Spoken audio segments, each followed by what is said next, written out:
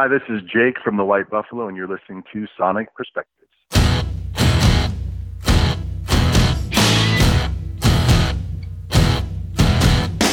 Remember days before the fire, before the flood,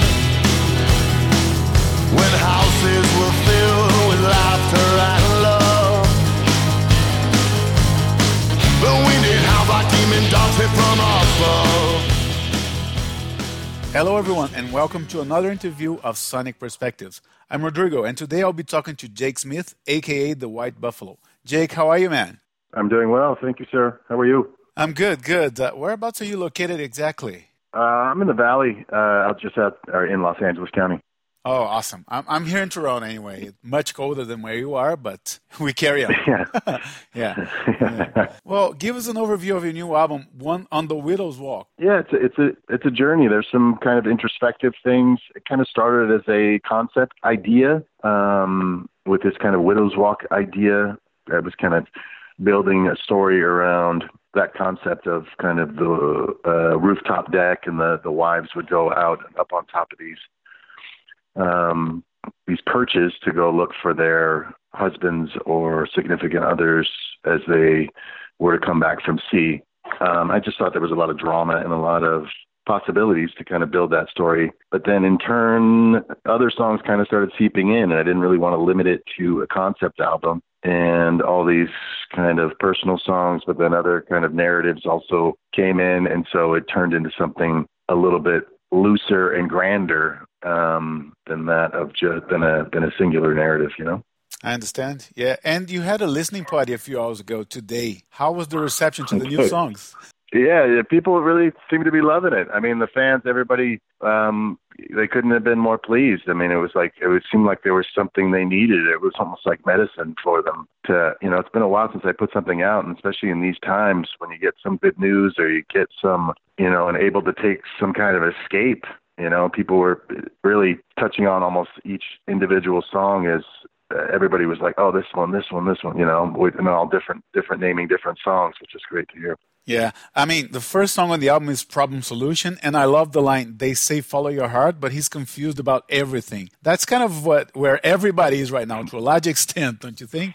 Yeah, I mean, it is really odd how, you change the environment or your perspective or where things are at, and obviously this is one of the weirder times in most of our history. It is. In our lifetimes, and it's weird how now having people absorb these songs in those times, some of them are like almost like I'm talking exactly about what's happening right now, which is kind of crazy. Yeah. And you had Shooter Jennings in the producer's seat and also on piano and keyboards. How did he contribute to the end result of the album? Oh, he was huge to it. I mean, he was huge at the beginning. I mean, he inspired me. Our first kind of meeting, other than our little day drinking session that we had, our first like kind of writing session, but it wasn't really. It was kind of just a arrangement and session was him basically just filling me up and validating a lot of the songs that I was working on when I didn't think they had as much potential or worth as he did, and he kind of inspired me to just light that fire and, hit a real prolific time when I didn't think I had much. But then in the studio, it was immeasurable. I mean, he was just sprinkling the magic dust everywhere. It was a very loose kind of idea, but he was a big part in having my band be a big part of the recording process, or at least more so than they ever have in the past, where they're there the whole time and contributing, and as well as just him sitting in. I mean, it was super organic, basically just taking complete tracks, at least of the rhythm section, and him all sitting in a room together. And, you can really feel it and really feel kind of the breath and the space, as well as the dynamics and the feel of the songs. And so, he was amazing. Great. Oh, yeah. Good, really good friend now too, which is sweet how that blossomed into that really quickly. Oh, nice. And of course, with you and Shooter on the album are Matt Linotan on drums and Christopher Hoffey on bass, right? Yeah, it's Matt Linotte on drums, his machine, and Christopher Hoffey on bass. And then Hoffey played a bunch of electric guitar on this album as well. Matt did some other percussion. We had some people in Shooter's band, or the fiddle player, violin player played on it. And basically, mostly it was just me, Matt, Christopher, and Shooter, with a couple little overdubs from Christopher on electric guitar and a little bit of keyboard work post from Shooter, but the majority of it was just us all in the room together, you know. It was really quick. Yeah, no, it's a very organic album for sure. Yeah. And this is always a tough question, but are you able to compare this album with your previous ones, or? I mean, for me, I'd never recorded in this process, you know. A lot of it's more piecemeal, where you kind of bring it, you know, you bring the drummer in for 2 days and he lays down the drum tracks, and then you bring then I'll lay down some vocals, or I'll lay down some guitar, and we'll bring the bass player in and he'll play for a couple of days. This was such a live process, which I've always kind of been chasing. And seems like that's our whole brand, is kind of this emotion brand and this honest, real thing, you know, that we're trying to create. And there's no bells and whistles. It just kind of is what it is. And I feel like that it came across better on this album than it ever has. And that being said, I think the songs are good. I think I was in a good place to let kind of both the dark and the light in. And yeah, I tried to hit all not all of them, but a lot of the emotional places, you know. Oh, yeah. No, there's a broad range of emotions on the album for sure. But would you say there's a common thread between the songs? I know you said it started as a concept, but then you sort of drift away. Yeah, I did drift away from just because the way I thought, I did a concept album with Shadows, Grays, and Evil Ways, which was a complete narrative, which would go from one song to the next in a very linear way, with a beginning and an end. And that's how I was thinking about attacking the Widow's Walk idea.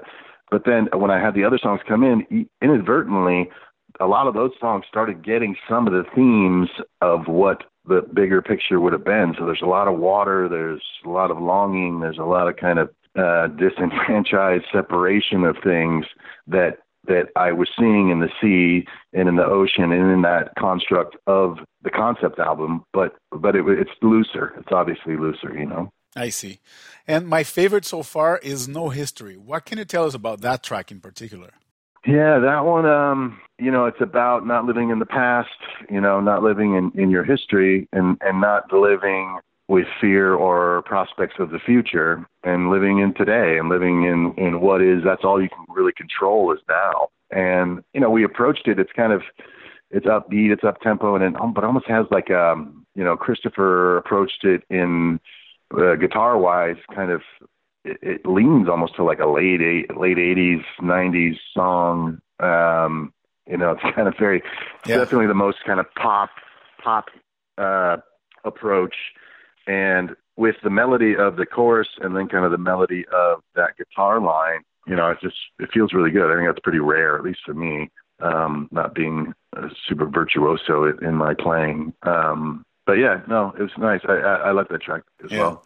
And interesting concept as well on Cursive, where you kind of address the relentless march of technology in there. That song came oddly slow, but then very fast. Like all I really had the night before I recorded the vocal on that was the very first line of, you know, when they, if they stop writing in cursive, I don't know what I'll do. And that's all I had. But that was the whole idea, was kind of these things that are, one, that we're losing because of technology, just things that aren't relevant anymore, and there's beautiful things that were once relevant that maybe aren't so much. Oh, yeah. But then it was the with the advent of screens and technology that we're starting to lose kind of that human connection between each other. And I think that's maybe my favorite or most kind of poignant track on the album. I have a 5-year-old, and they don't write in cursive anymore, those young kids. So it's a great angle you found there, man. Yeah, I know. I have a 12-year-old, and I'm seeing the same thing. So there you go. That was the origins of it, yeah. Tell me about Faster Than Fire. What's that one about? Yeah, Faster Than Fire is based and inspired on the fires of California in 2018 in the fall. Which kind of decimated and devastated very close to the area where I lived, and then, you know, so many families. And it's just kind of not an unsympathetic look, but kind of an unflinching look at it, and just kind of the power of Mother Nature and how, you know, dreams and lives are changed and destroyed in a matter of moments, and that, you know, there's there's not much warning, and there's not much in the speed and merciless power of Mother Nature can be pretty extreme and life-changing. Yeah.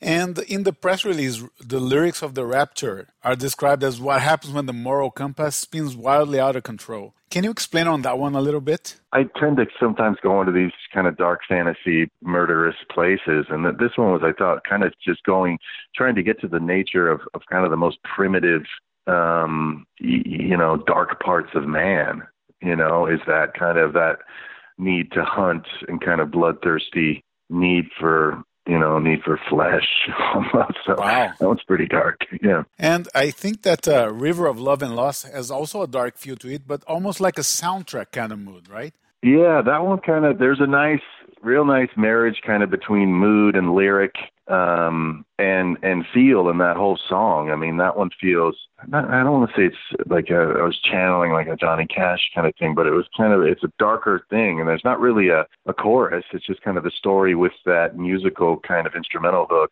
that comes up. But it's definitely very cinematic kind of style of writing, but definitely sets a pretty intense mood, which I like. And I gave it a few spins already preparing for the interview, and I think the album as a whole is a good one to listen while on the road, don't you think? While driving? Yeah, I mean, my goal is to make every song count and make it be a journey and sequence the album in a way that you're going to want to listen to the whole thing through and have it be an emotional ride. Let alone, even if it's not a concept album, like have it feel every moment and I feel like it's, especially in these times, it's great. It's a good escape. You got 42 minutes of diving into somebody else's head and somebody else's stories. And yeah, I think it's a good one. I'm proud of it. And in parallel with your albums, you also do a lot of work for the film industry. Sons of Anarchy, Californication, The Punisher. How did you get to do that? I'm just lucky enough that people have found my music and found the songs. Majority of those, I mean, other than a couple that I did with Sons of Anarchy, were all like pre-written, pre-recorded compositions that I already had in the well, and they just found them, and decided to use them in their shows. The majority of them aren't collaborations. They're just from my head, and luckily they fit in some kind of scene or fit with some kind of storyline, But I did do Come Join the Murder for Sons of Anarchy, which was a collaboration, which was written lyrics by the creator, Kurt Sutter, and then myself and Bob Thiel put that to music and melody. And then they had me come in and sing on things which I really didn't have much to do with the arrangements. I would just come in and sing on like House of the Rising Sun and Bohemian Rhapsody. And then everything else was just things that I've written, not with really TV or film in mind, just my little brain just doing my thing, Okay. But when you write specifically for a show, it's a whole different process, right? You need to think about the scenes and how it affects the whole mood of the show, or...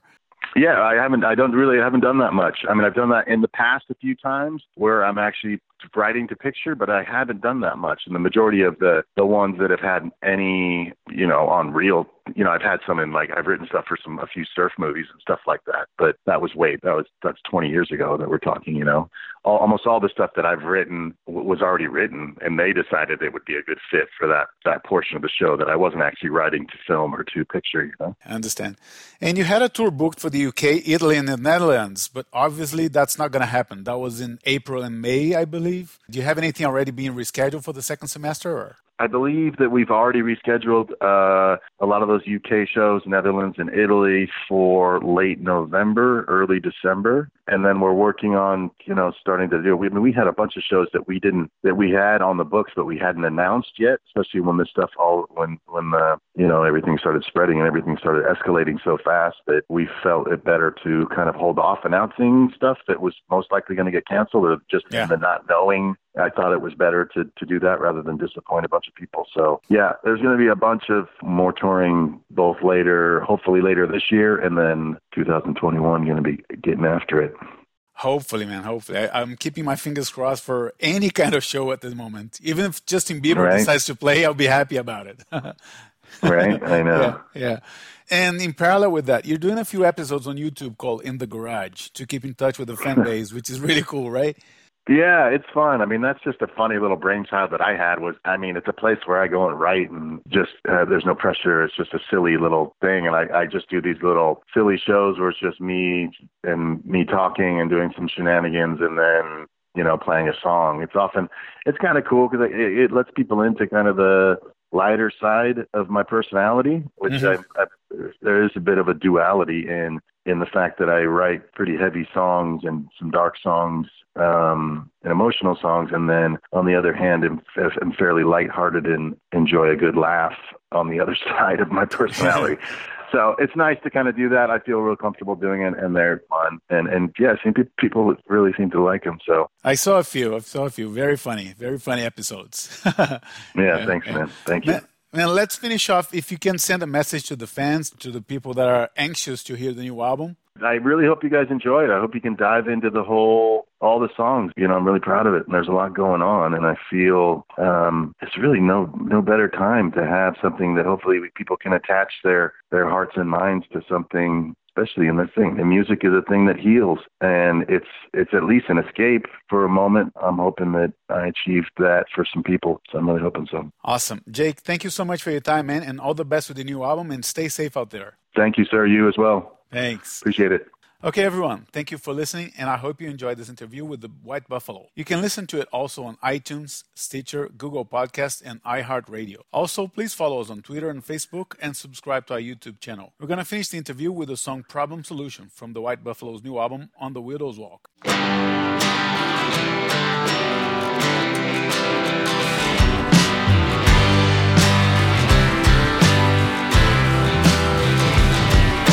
Tell me what's wrong with my brain. Does it like to be stuck in the drain? Swimming till I'm going insane. Or do you want to sit there and complain? Oh, tell me what's wrong with my mind. Does it take me to a place unkind? Chasing something that I won't find. Or does it want to sit there and rewind? Well, they say follow your heart, but it's confused about everything. Does it hide from the truth till there's only proof for what a heartache brings? What's wrong with your heart?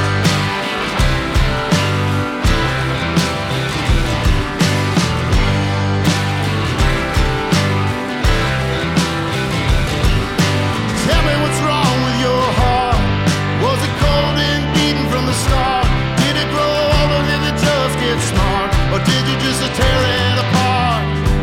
Oh, tell me what's wrong with my songs. What happens when they don't sing along? When the words and the chords just to come out wrong. Where the hell do I belong? Well, they say follow your heart, but it's confused about everything. Doesn't hide from the truth till there's only proof for what a heartache brings. What's wrong with your heart?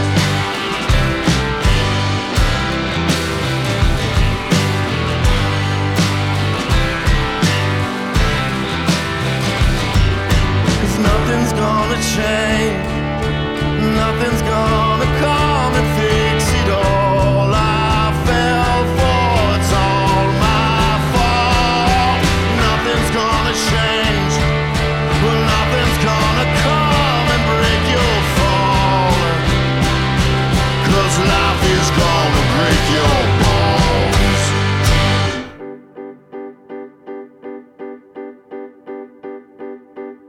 Well, it's a new day. One more chance to step in the light. Sun is out. Feel what it's all about. Well, they come and go. Highs and lows that lead to the dark and light of my mind. But they're so sincere, triumph and fear, coursing, forcing their might. Well, you can't live this life straight, so get high or get gone. Well, I think it's a little too late to be moving on. No one is really to say what's right, what's wrong. So let's just get through the day.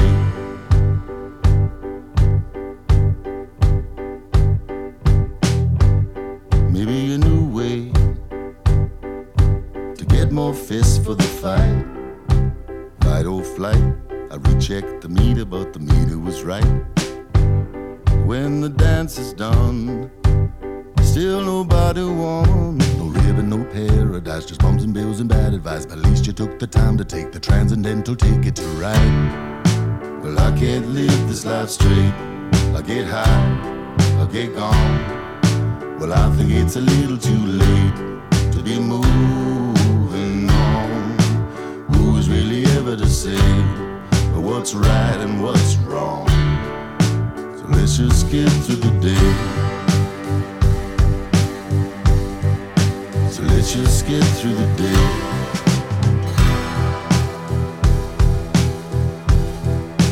Let's just get through the day. So let's just get through the day.